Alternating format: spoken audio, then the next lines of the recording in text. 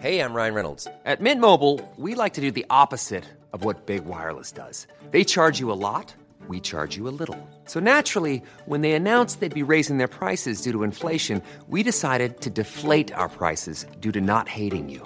That's right. We're cutting the price of Mint Unlimited from $30 a month to just $15 a month. Give it a try at mintmobile.com/switch. $45 up front for 3 months plus taxes and fees. Promo rate for new customers for limited time. Unlimited more than 40 gigabytes per month. Slows full terms at mintmobile.com. Hey, it's Danny Pellegrino from Everything Iconic. Ready to upgrade your style game without blowing your budget? Check out Quince. They've got all the good stuff, shirts and polos, activewear, and fine leather goods, all at 50 to 80% less than other high-end brands. And the best part? They're all about safe, ethical, and responsible manufacturing. Get that luxury vibe without the luxury price tag. Hit up quince.com/upgrade for free shipping and 365-day returns on your next order. That's quince.com/upgrade.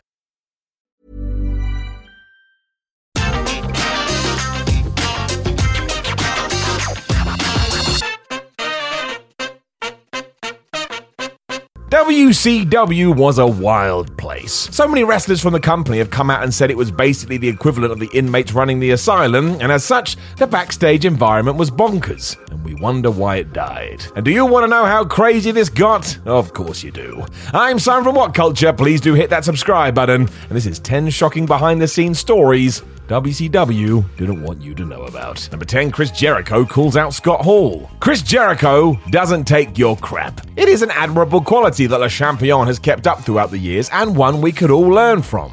You have worth. Make sure people don't stomp on it. But straight from Jericho's own autobiography when he was backstage at WCW, he talked about how Scott Hall was a guy who enjoyed winding others up backstage. There's a story that he once told a brand new tag team that he loved their finish and that he can't wait to kick out of it, and one day this extended to Chris when in no uncertain terms, the former Razor Ramon told Jericho that he wasn't drawing any money.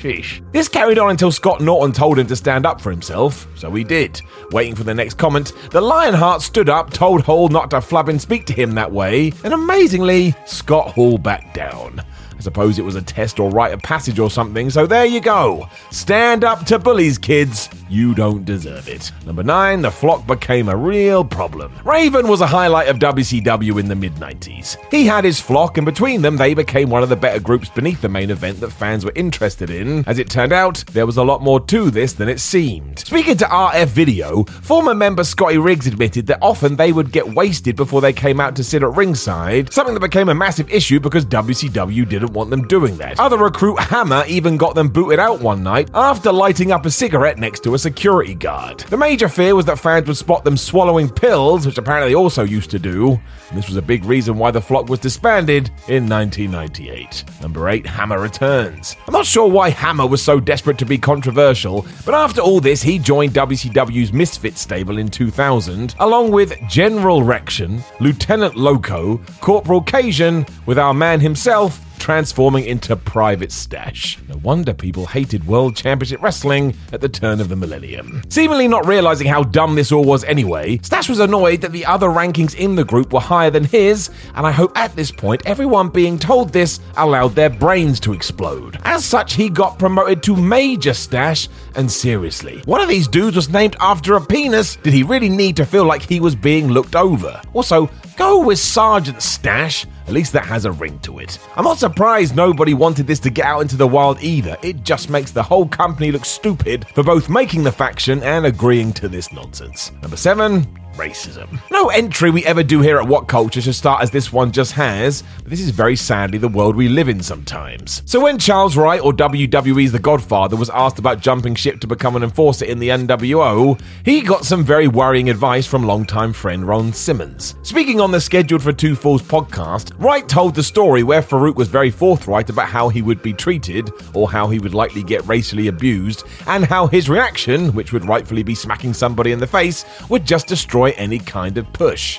It put Charles off moving, obviously, and later in the same show he talked about how Virgil being clowned around by the New World Order was all the evidence he needed. This should never have to be a conversation, and the fact it is was straight up terrible. It's also why we have to call it out when we see it. You gotta accept people for who they are, damn it. we're all the same. Number 6, Buff Bagwell's fake death plans. Oh boy. When Buff Bagwell suffered an almost career-ending injury in April 1998 on Thunder, there was real concern because of course there was. The fear was Rick Steiner's bulldog gone wrong may have paralyzed the man, meaning he may never walk again, forget wrestling. So for some reason, WCW apparently thought this would be prime material for a story. Coming from the mouth of Bagwell on the Sitting Ringside podcast, he said that Eric Bischoff pitched him a fake death angle where the company would announce he had died in a plane crash while recovering. Then come the Halloween Havoc pay-per-view, a ghostly apparition would be lowered from the rafters, which would naturally be Buff. What the flub is this? This was also apparently seriously chatted about backstage, and officials hoped this would be a major surprise. They got that bit right.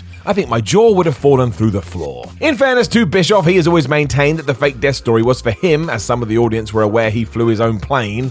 But either way, don't do pretend death thingamajigs in wrestling. I want to try and enjoy it. Number 5, Bobby Heenan in the bathroom. Most of us know the story how The Miz had to use the public bathroom along with the fans after being kicked out of the WWE locker room.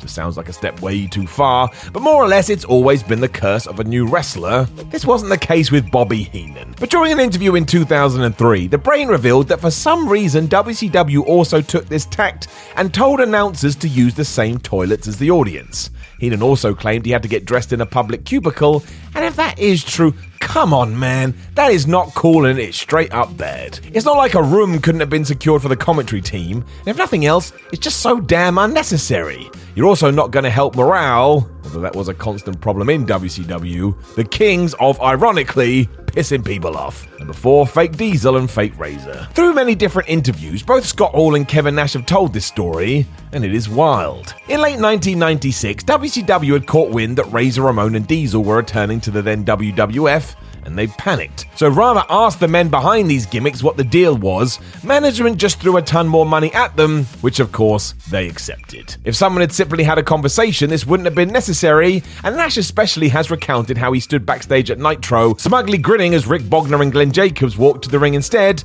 as Fake Razor Ramon and Fake Diesel. It is said that Eric Bischoff's face just dropped into his shoes. Hall followed this up by thanking Bogner for the extra cash, and all of this does mean World Championship Wrestling legitimately thought their 2 new recruits were just going back to the competition. Now there is every chance this is an in-joke between the friends, but the fact you can kind of believe it, well, that is not good. Number 3, Bret Hart's stalker. Bret Hart is allowed to be as bitter as he wants. The WWF screwed him, and WCW had no clue how to use one of the best wrestlers ever. Wouldn't you be pissed? In 3 years in World Championship Wrestling, he was just another guy, and that is terrible. He had more reasons to be miserable too, as he revealed on his Confessions of the Hitman podcast. Talking about how dangerous stalkers followed him from town to town regardless what company he was with. It got really bad in World Championship Wrestling when he went to officials to sort this out, and they did the grand total of nothing.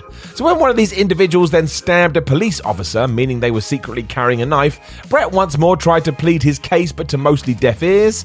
I mean, that's just bad. It's why jumping in the ring if you're a fan is also not cool. No one knows what you may or may not have, and there are stories out there where such things did go bad and went bad fast. So don't do it. Number 2, Sting at Starrcade. Starrcade 1997 was one of the biggest WCW events ever. At the time, fans were ridiculously excited about it too, but behind the scenes, things were already going south. Because of course they were. But when Eric Bischoff and Hulk Hogan saw Sting walking around, they decided he looked pale, and they decided he looked out of shape. Now, it's true that the Stinger was going through some personal problems at the time, but this was enough for Hogan to decide he couldn't possibly do the job for Steve Borden, so we should change the plans. Even though there was only one plan that would have 1, made sense, and 2, satisfied the fans. It then became nuts as referee Nick Patrick was told multiple finishes to the same match, and what we ended up with was a fast count that wasn't a fast count, Bret Hart getting involved, and it was just utterly confusing all around. WCW's big moment had been ruined. We will never know exactly what the deal here was, but it kinda doesn't matter. All the crowd wanted was for Sting to finally get his revenge on the NWO, and while he did, he also didn't. That's dumb, that's awful, I hate everything. Number 1, Hulk Hogan brings a knife to work. What are we even doing? But as we built to Road Wild in 1998, Eric Bischoff witnessed what can only be described as insanity. Hulk Hogan, who usually made sure he came across as nothing other than cool and collected, was losing it at Kevin Nash and Scott Hall. Who knows why, it was WCW. As Bischoff looked on though, he noticed a knife in Hulk's fanny pack, and as said on his 83 Weeks podcast, still has no idea whether this was a regular thing or a one-off. Eric, my man, ask him please, this is not normal behaviour. Understandably, Bischoff was worried that Hogan may grab this from his bag and start swishing it around, and described the aggressiveness that day as real. He even admitted he couldn't remember another time when the Hulkster was this wound up. Now, the knife never did come out, but still, don't carry around sharp weapons. Do we need to make this clear? No, we don't. Or clearly, we do. Hi, this is Craig Robinson from Ways to Win, and support for this podcast comes from Invesco QQQ. The future isn't scary. Not realizing its potential, however, could be. Just like on the recruiting trail, I've seen potential come in many forms as a coach. Learn more at Invesco.com/QQQ. Let's rethink possibility. Invesco Distributors, Inc. Ever catch yourself eating the same flavorless dinner 3 days in a row? Dreaming of something better? Well, HelloFresh is your guilt-free dream come true, baby. It's me, Keke Palmer. Let's wake up those taste buds with hot, juicy pecan-crusted chicken or garlic butter shrimp scampi. Hello Fresh. Stop dreaming of all the delicious possibilities and dig in at HelloFresh.com. Let's get this dinner party started. Planning for your next trip? Elevate your travel style with Quince. Quince has all the jet-setting essentials you'll want for your next getaway, like European linen, premium luggage options, buttery soft Italian leather bags, and so much more. And is all priced at 50 to 80% less than similar brands. Plus, Quince only works with factories that use safe and ethical manufacturing practices. Pack your bags with high-quality essentials you'll be wearing for vacations to come with Quince. Go to quince.com/pack for free shipping and 365-day returns.